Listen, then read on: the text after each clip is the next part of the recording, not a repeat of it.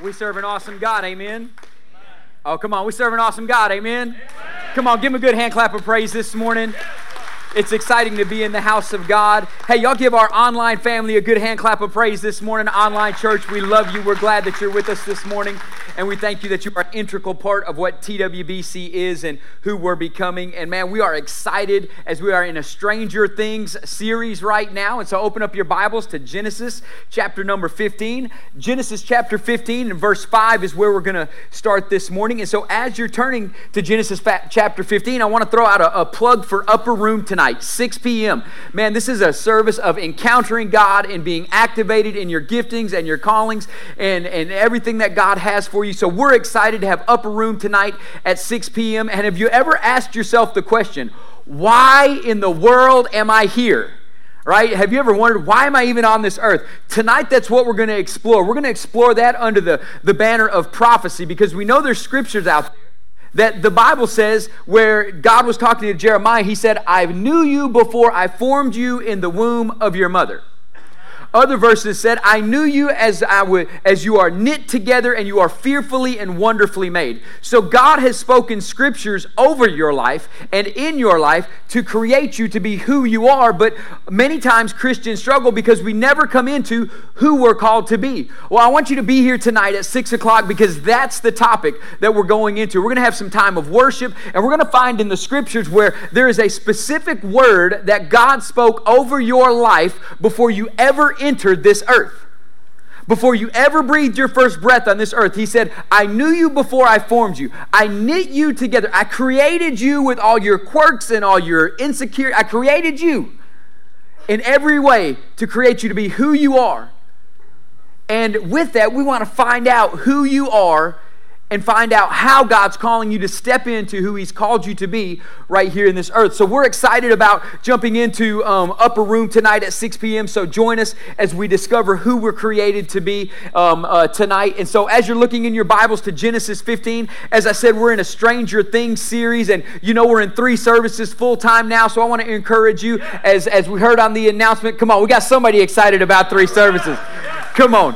As we heard on the video announcement, get involved in group life. And group life's as simple as this: celebrate one and serve one. Come celebrate with us in one service. We're celebrating right now. You're part of a celebration service. But the greatest way to find fulfillment is not celebrating, it's serving. And we want to encourage you, celebrate one service and serve in another service. We got plenty of opportunities for group life and being able to serve together here on a Sunday morning. You're already here anyway. And wouldn't it be great if you were one of the prayer partners that got to lead somebody to the Lord Jesus Christ, because you decided not to just celebrate, but to serve. And so we're excited about you celebrating one and serving one with us. And as we are in a Stranger Things series, the Stranger Things series is a TV show on Netflix, set in the 1980s in a small city in Indiana, where a group of young friends witnessed supernatural forces at work. How many of you know, as believers, we know there's a supernatural side to this life? That's how you got born again. You got born again by the supernatural, not by the natural. We're saved by grace through faith. None of that's natural. All that's supernatural. And so with this, we know there's a supernatural side of life. But in this series, they search for answers. And the children unravel a series of extraordinary mysteries. So that's what we're doing in this series. We want to search for answers in the Bible. We want to unravel the mysteries of God's Word. And we want to find out about what God has in store for us. And even though it may seem strange to the physical world, it's not strange to God's world. And so as we discover who God's called us to be and we walk into this series of supernatural, you got to know this thing. You're not that weird. Amen? Take a deep breath. Everybody, you're not that weird. You're not the only one who argued with your spouse on the way to church. Nobody say amen on that. Come on. All the single people say, I didn't have to. Come on, baby. You're not the only one who struggled with your kids getting ready this morning. You're not the only one. So you're not that weird. And number 2 is this: you're not the only one with your problem. You're not the only one with your financial struggle. You're not the only one with your marriage struggle. You're not the only one with your kids not wanting to get off the iPad. You're not the only ones when your kids don't even know how to work a washing machine. They know how to do everything on electronics that you don't. Come on, somebody. You know, you're not the only one with your problem. And I do say this with our kids. If you can work an iPad and an Xbox, you can push a button on the washing machine, start doing your own laundry. Amen. Come on, somebody. No, really, our kids do their own laundry, and they're 10 and 8, okay? Call child slave labor laws whatever you want to. We call it discipline and accountability and responsibility. And so you're not the only one with your problem.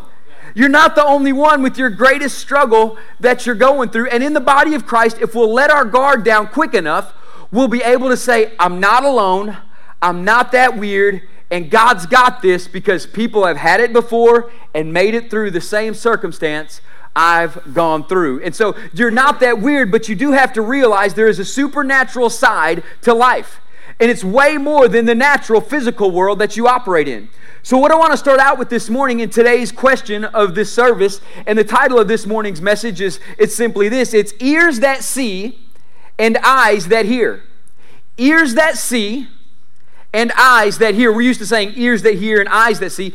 Ears that see and eyes that hear. And the question that, as I start out this morning's message, is what if? What if hearing from God has more to do with seeing than the physical act of listening? What if hearing from God has more to do with seeing than the physical action of listening? And in this morning's message, I want to prove this point out, that you do truly have ears that can see and eyes that can hear. And in your life, if you have ears that can see and eyes that can hear, God is wanting to show you a bigger picture than you're getting in the natural part of this world.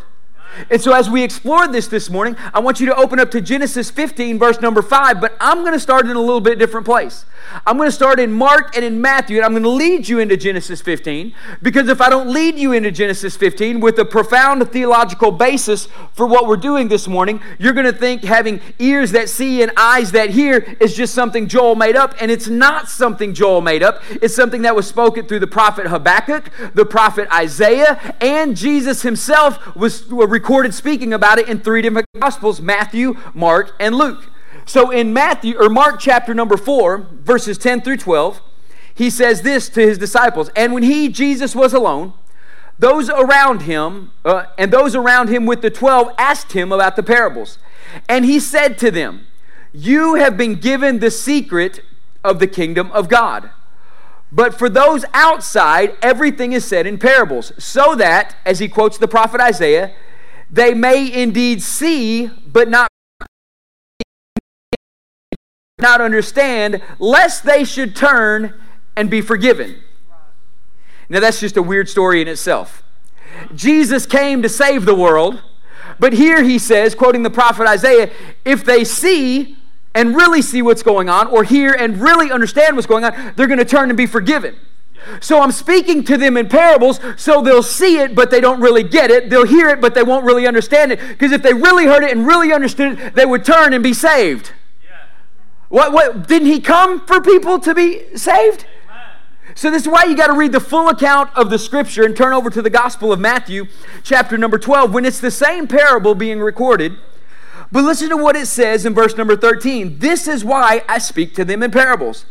Because seeing they do not see, and hearing they do not hear, nor do they understand. Indeed, in their case, the prophecy of Isaiah is now fulfilled in my saying, you will indeed hear, but never understand. You will indeed see, but never perceive. For the people's heart has grown dull, and with their ears they can barely hear, and their eyes they have closed. So the integral part about hearing God is not your physical sight and physical hearing. It's about the manner of your heart. And Jesus says they don't see what I see or hear what I see or hear what I hear, not because their eyes are bad or their ears are bad. It's because their heart is dull. So Jesus is saying, if you want to see that there's more to this physical world than you're actually seeing, you've got to have a heart adjustment, not an eyesight adjustment. Some of you are wanting to see things from God, but you're not going to your heart for the answers. Some of you are wanting to hear God's voice, but you think it's a hearing problem and not a heart problem. So we listen, as I'm going into this, with our eyes we hear, with our ears we see, and with our heart it makes it all possible. Y'all are like, that's the weirdest thing ever. But it's the spiritual side of the life we live. Because out of the abundance of the heart, the Bible says, pours forth the well springs of life. So out of your heart gives you the ability to see what Jesus sees, hear what Jesus hears, and you'll also begin to see with your ears and hear with your eyes. So as I go into this, I want you to begin to open your eyes and see what God has for you. So I said we're going to talk out of Isaiah, and Jesus quoted Isaiah. So we have Jesus and Isaiah, but Habakkuk says it a little bit different. Habakkuk 2:1 says this, and Habakkuk 2:1 is so pivotal because most people in the church, or most religious people or Christians who have been born again for a long time, have somewhere in their house Habakkuk 2:2, right? Write the vision down, make it plain so that he who hears it can run with it. For the vision waits the appointed time, and thus the Lord God will fulfill it, and he will not delay, right? Everybody's like, oh yes, we're grateful for our kids. They're going to be fulfilled in time, and it's your inspiration. But there's a reason Habakkuk 2:2 is Habakkuk 2:1 there's a reason Habakkuk 2:2 is Habakkuk 2:2 because there's a Habakkuk 2 verse 1. And a lot of times we miss verse 1 because we're so excited about writing the vision down. But Habakkuk wrote this. He said, I will take my stand at my watchpost and station myself on the tower to look out and see what God is saying. He didn't say, I'm going to stand on my watchtower and hear what God is saying. I'm going to look out to see what he's saying.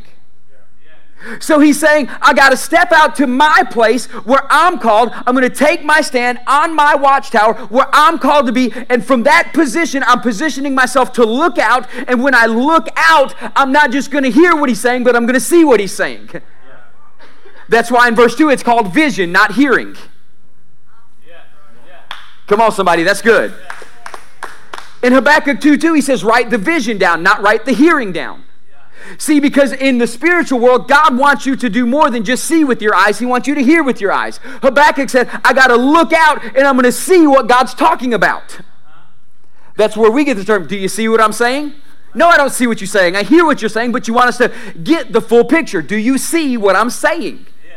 So in the same passage of Scripture, it's right here. He says, to look out and see what God will say to me. Now we're going to jump into Genesis chapter 15, verse 5. So now that I've built this up, and hopefully you're realizing that you can hear with your eyes and see with your ears, but it all is a matter of the heart, God wants to show you something out of Genesis 15, verse number 5, and I'm going to read it out of the ESV version, which is my favorite version, but then I'm going to read it out of the Amplified version. The ESV version is my favorite version. The Amplified version is my dad's favorite version. My dad always said, I love to read the Amplified version because I'm hard of hearing. It amplifies it, right?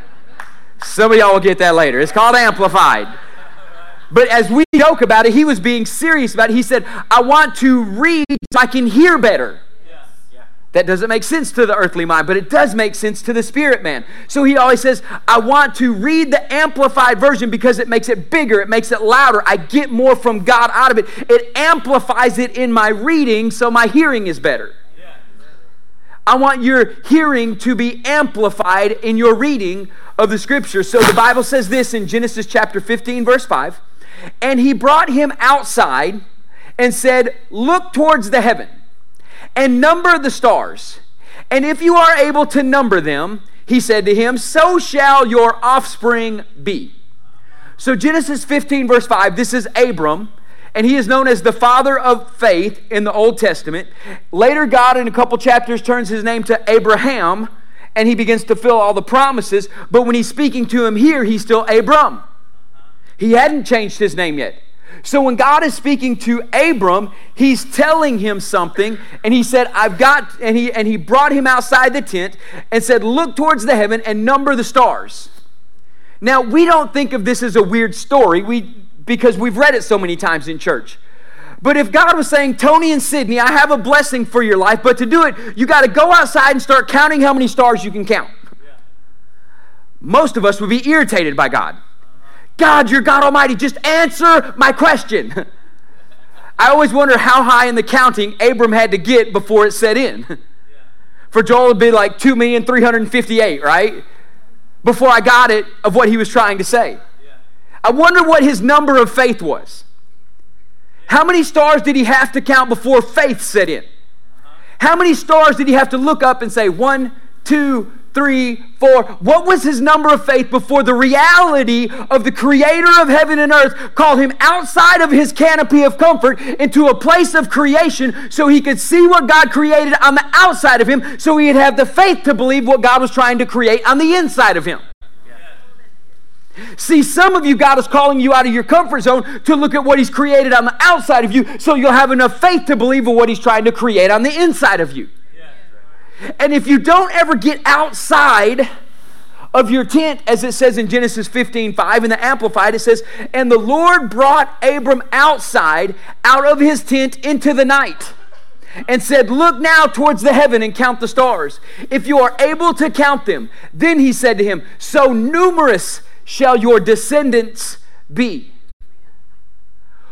What canopy is so close to your face that you're missing the creation just outside of it and seeing what God is wanting to create in your life? What things in your life are so comfortable to you that you're willing to stay comfortable but miss the creation of you? See, because this wasn't the creation of a son that God was giving Abram. It was the creation of Abram that God was trying to give Abram. So what area of your life are you so comfortable in your tent, that God has to call you outside of your canopy of comfort to get you into creation to see the creation he's trying to bring forth out of you? And realizing this, sometimes your greatest irritation is your greatest opportunity. Your greatest frustration can become your greatest opportunity. And many of us, we look at irritations as just irritations, but not opportunities. But if you'll start looking at your greatest opportunity as your greatest irritation, maybe God can make a creation out of something in you that he's been calling forth all along. And if he's wanting to call it forth all along, what if the thing that's irritating you isn't there to irritate you, but to get you uncomfortable enough that you'll actually get out into what he's calling you to do? See, some of you are already irritated today that tomorrow is Monday. Monday is not your greatest irritation. It's your greatest opportunity. Because you have fresh word from today to bring into your workplace on Monday. But here's why Mondays are so irritating, Everett. Here's why they're so upsetting. Because you walk into Monday with fresh bread, and the first thing the devil wants to do is steal your fresh bread from Sunday that you're supposed to bring to the house or to the workplace on Monday. But if he can just upset you enough on Monday, before you get to the office, he'll know you have left your bread at the house of God yesterday and didn't bring it to the workplace where it belongs today. So if he can steal it before you ever walk into the workplace, that person of irritation who the bread is actually for, it won't ever get to them because you'll leave it in the back seat of your car, mad that somebody else stole your parking place, and it's drizzly and rainy and cold, and I got to get into this workplace, and I'm 3 minutes late, and the person who annoyed you the most greets you at the front door and says, "Isn't it a wonderful day?" Come on, somebody, you know what I'm talking about. And guess what? I'm that irritating person at the door, right? So if he can steal your bread from Sunday and make you walk into a workplace without the bread on Monday, your greatest irritation will always stay your greatest irritation. But if you can bring the bread from Sunday, the bread of life that you get today, into your workplace tomorrow morning, your greatest irritation, you'll look it in the face and say, "You're now my greatest opportunity for the gospel." So what if your greatest irritation was supposed to become your greatest opportunity? Abram's greatest irritation was he had no child to give all this amazing blessing of God to. I mean, Abram at this point was rich. He had a bunch of stuff. And he wanted somebody to give his stuff to. God didn't need him to have somebody to get his stuff to. God needed to create something in him so he could get his stuff to us, his son Jesus Christ, later. See, we're looking to bring baggage from the past to pass it to the future. God's looking to create something in you now that'll change the future. But if we miss it because it's an irritation and not an opportunity, we're never going to find what he's called us to be. So in the canopy of your comfort, or is the canopy of your comfort keeping you from conceiving the creation that's on the inside of you? There's a creation on the inside of every one of you. God put you in this earth for a perfect, specific, pointed reason that only you can accomplish. I've heard that before, the pastor. Good. Now your greatest irritation is becoming your greatest opportunity. Right? There's something on the inside of you that you are supposed to conceive and bring into creation because you're here. But is the canopy of your comfort, is it blocking what God is calling you to see in creation? Get outside your tent and look up at the stars so you'll actually have the faith to conceive of what you were created for. What in your life is so comfortable, and I'm going to get back to this point later in the message, and actually I want to say it now. What have we given permission to in our lives that we have become so comfortable with that it actually resides in the place that belongs to God? And you'll hear me say that again in this message. What in our life have we given permission to in our lives that resides in our life, that you brought into church with you this morning, that's sitting right next to you in that seat, that resides in the place that actually belongs to God? And I want you to think on that just for a minute. And so is the canopy of our comfort keeping us from conceiving that which you're called to give birth to?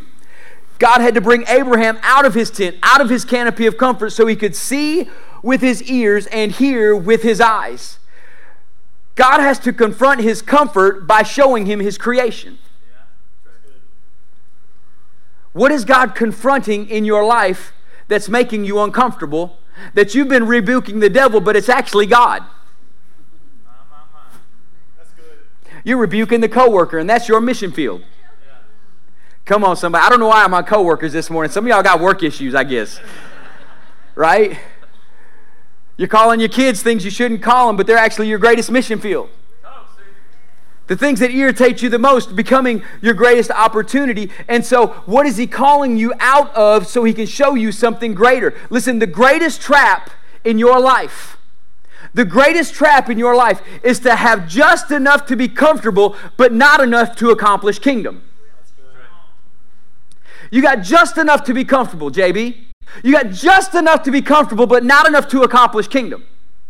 So the enemy wants to let you have just enough slack to be comfortable, but never enough slack to accomplish kingdom. So therefore, if we get just enough slack to be comfortable, but never the ability to accomplish kingdom, who wins? So God many times in our life will let us be uncomfortable so we realize that we're not establishing kingdom, and it's in our uncomfort, not our comfort, that we establish kingdom. Come on, somebody, that's good. Some of y'all didn't like that, and there's the door. There, I mean, it's right there. I mean, welcome back. We got 3 services next Sunday. I'd love for you to be a part of it. I'm not asking you to leave, but I'm telling you, we've got to realize that uncomfortable isn't always a bad thing. Uncomfortable isn't always a devil thing, and it's not always a God thing. Uncomfortable has more or less to do with, are you comfortable in your surroundings? And if we'll not embrace uncomfortable for what it is, we'll never establish the kingdom of God. And so the greatest trap you have is to keep you just comfortable enough, but not have enough to accomplish kingdom. It's like a comfort food. How many of y'all got a comfort food? Yeah. Right? Everybody's got a comfort food. Right? A comfort food is the worst thing because it's good enough to get you through the irritation, but it's bad enough that now you're not going to accomplish your weight goals, right? It's good enough to get you through the irritation. It's good enough to get you through the moment. Those kids were horrible today. I'm sitting down with my Rocky Road ice cream, and we're going to talk about how amazing, right? It's good enough to get you through the irritation. But what we don't realize is how detrimental it is to the goals that God has lined out for us in our life. And so comfort food, you'll eat just enough to get you through the irritation, not realizing it's keeping you from the happiness that you've been destined for. So the thing you thought was comforting you, it actually traps you in a new realm. Now listen to this. The thing you thought was comforting you is actually trapping you into a new realm called the realm of complaining. Because you never sit down with comfort food and talk about how good life is. You're eating comfort food because you're mad about something and talking about how bad life is. Can I get an amen in the house? Y'all have gone deathly silent on me. I mean, I'm just like... So you eat comfort food to get you through the irritation, not realizing the comfort food is ushering you right into the realm of complaining, which is worse than being in the situation of irritation. Because when you start complaining about it, you're now creating the atmosphere around you that everything is bad, that things are no good, that things aren't right, and that everything is wrong. And I'm going to sit here with my comfort food. I'm going to tell this ice cream how bad that husband of mine is, right? You're right. Come on, somebody. Oh, husbands, you ain't no better. I'm telling you, you eat 5 hamburgers. Right? Come on. I'm just going to keep eating. It's good. Better my mouth full of something than me saying something. So we just keep eating. Come on, amen. And so with this, the comfort that you're in ushered you into the place of complaining. And complaining is the exact contrary of faith that God wants you to be talking about. I know it's bad. And some of us have gone from a comfort food to a comfort pill. The food didn't get me past the irritation this time, so I'm just going to take a pill that I know will get me past. I'm going from a comfort food to a comfort syringe. I'm going through a comfort food to a comfort of something that I inhale. I'm going from a comfort food to a comfort bottle. Come on, somebody. This is the real world we live in. This is why your greatest irritation must become your greatest opportunity, because you're walking into a workplace tomorrow that they only know how to overcome their discomfort with the pills, the bottles, the syringes, and everything else, where you're coming in with the life bread of God Almighty saying, I got a better way for you. I've got something better. And so with that, we must begin to watch what God is doing. Listen to what King David said. He said, create in me a clean heart, O God, and renew a right spirit within me. Create in me a clean heart. Now remember the story of Abram? God had to draw him out of the canopy into creation so God could actually give him the faith of what he could create out of him. David says something very profound. He says, create in me a clean heart, O God. Now, he prays this prayer because he had just committed adultery with Bathsheba, and God and the prophet Nathan came to him, and he was repentant, and he said, God, create in me a clean heart. I know I've done wrong. I know I've failed you grossly. I know this is the worst thing ever. God, create in me a clean heart. Notice what David said. David was comfortable in his kingdom, sitting in a castle, while the rest of his soldiers were at war. And he falls into the place of confusion, thinking that it's okay for him to sleep with another man's wife. See, sometimes your comfort is not for your safety, it's for your sabotage. You're sitting there so comfortable, and now you're needing comfort food and you're complaining. You fall into the place of confusion, and it ends up causing David to have a murder conspiracy. Do you see the leads to? So when God is calling you out of your canopy of comfort, it's not because he doesn't want you comfortable. He sees complacency, not comfort. And when he sees complacency, not comfort, he knows it's going to lead to confusion, and he knows it could lead to a conspiracy that he doesn't even want you going to. And so as David is here, he says, create in me a clean heart, O God, and renew a right spirit within me. And I'm going to ask you again, what have we given permission to in our lives that we have become so comfortable with that is actually residing in the place of God? What are we so comfortable with that God's not comfortable with? What are we so comfortable with that God says, I don't like that sitting next to you. I want to sit next to you. I don't need that sitting next to you. I need to be next to you. What are we so comfortable with in our life that God is trying to change? Now listen to how David prayed. David did not pray for his comfort to change, but for himself to change. This is so key. See, in church today, when things go wrong, we say, God, change our circumstance because I'm uncomfortable. David didn't pray for his comfort to change. He prayed for his situation, he did not pray for his circumstance to change. He prayed for his heart to change. So when you're so comfortable in your situation and you become uncomfortable, many times we pray for our situation, not our heart. But as we learned in the very first of the message, it's our hearts that are so dull that we're missing what God is saying and what God is trying to show us and what we're supposed to see from Him. A lot of times in the kingdom of God, God's speaking and we sound like, and our listening to it sounds like Charlie Brown's teacher.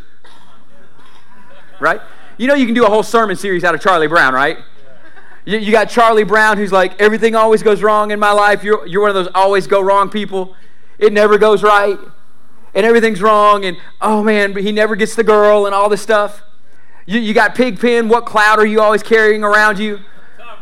You got this stink and you don't even know it. Come on, somebody. You got Linus in his comfort blanket. What step of faith are you not taking because the blanket's got one hand and you're supposed to grab God with it? Come on, somebody. You can preach a whole series. And then we got God talking and he sounds like Charlie Brown's teacher. Wah, wah, wah, wah, wah, wah, wah, wah, wah. Right? Do you remember? See, God wants to show you something, but what is sitting next to you that we need to let go of that he wants to be in the place of? And he wants to see it happen in your life. And David prayed, create in me a clean heart, oh God. He didn't say, God, change my situation. He said, change me, because many times we know that we cause our situation. And if God doesn't change us before he changes our situation, we're going to fall catastrophically short of what he's called us to be. The fact of the matter is, the more we pray God change our situation before we pray God change me, if he did change our situation and we stepped into it, the success of it would be so short-lived because our character hasn't changed. See, some of you are wanting to get some kind of a promotion, for lack of better sense, from God, but God won't take you where your character won't sustain you. He's more concerned about my character than my comfort. And I got to be more concerned about my character than my comfort. And so in this, David didn't pray for his comfort to change, but for himself to change. He knew that if God changed his situation without changing his soul, the success of getting out of the situation would fail. So what or who have we run to for comfort that is keeping us from our Creator? If you've been in church for any length of time, you've heard this said about King David, that he's a man after God's own heart. Fill it in for me. He's a man after God's own heart. So if we always say David is a man after God's own heart, many people, theologians and everything, attribute that to the ability that he had to worship. The ability that he had to write psalms, the ability that he had to sing, the ability and the anointing that came upon him when he played the harp in front of King Saul and King Saul still tried to kill him. Come on. Many people attribute that to his worship, but I agree with it, but I think it falls drastically incomplete of what made King David a man after God's own heart. See, I believe what made King David a man after God's own heart, it is someone who has heard him, but is willing to wait on him, especially in the absence of comfort, not in the abundance of it. I'm going to say it again. What made King David a man after God's own heart is what he had the ability to hear him, but was still willing to wait on him, especially in the absence of comfort, not in the abundance of comfort. See, when David was anointed king by King Saul, he still had 20 years to go before he got to the throne. And it wasn't in the abundance of comfort that he became a man after God's own heart. It was in the absence of comfort that he became a man after God's own heart. And many of us are wanting the abundance of comfort, but still be a man or woman after God's own heart, when God's saying it's only in the absence of the comfort will you become like I want you to become, because in that you'll seek me, not just serve me. See, God wants us to serve him for sure, but if serving is the pinnacle of it and not seeking him to become like him, then we miss him altogether. Listen to what happened with Jesus. If Jesus would have sought safety, it would have sabotaged the cross. In the moment of his greatest discomfort, he didn't say, God, take me off the cross. He said, God, forgive them while I'm on the cross. See, some of your greatest irritations and your greatest frustrations and your greatest lack of comfort is your greatest opportunity. And if we don't have eyes that hear and ears that see what God is actually doing in a heart that is fulfilled of what God is calling us to do, we're going to miss what God has actually set before us as an opportunity, thinking it's an irritation. If Jesus would have sought safety, he would have sabotaged the cross. But because he was willing to get out of the canopy of his comfort, meaning the cross itself, we know this. The Bible says, "For God did not send Jesus into the world to condemn it, but in order that the world might be saved through him." The earth wasn't saved through his comfort. It was saved through his discomfort. And my question is, are you willing to get out from under your canopy of comfort and step into God's creation and count as high as you have to count and number the stars in the sky so you'll get a view of the Creator, then you'll be able to see what he's trying to create in you. But if you never get out from whatever you're under, you'll never see the Creator and his creation for what he's going to create out of your life. I don't know about you, but I'm okay to be uncomfortable as long as I know he's creating something. And with God, nothing is ever wasted. But how you use what you're going through will greatly show where you step into what he's created you to be. I'm going to ask for everybody to stand this morning. As you're in the house this morning, here's my one prayer. Jesus left the comfort and went to the cross.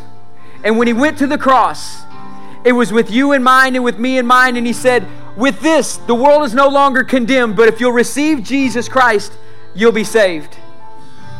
For those of you who are not saved this morning, I want you to go to a prayer partner that are all around the room, and they want to pray with you. For some of you this morning, you've been wondering why life is so uncomfortable.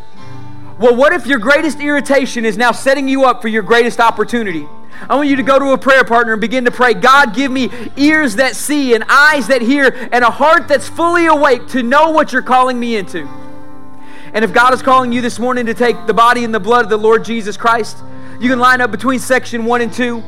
But the purpose of this morning's message is for one thing, for you to see God clearly, for you to hear him clearly, and know his plan for your life. I want you to go and I want you to pray with somebody this morning. Here we go in 3, 2, altars are open. Won't you begin to move? Pray with somebody this morning.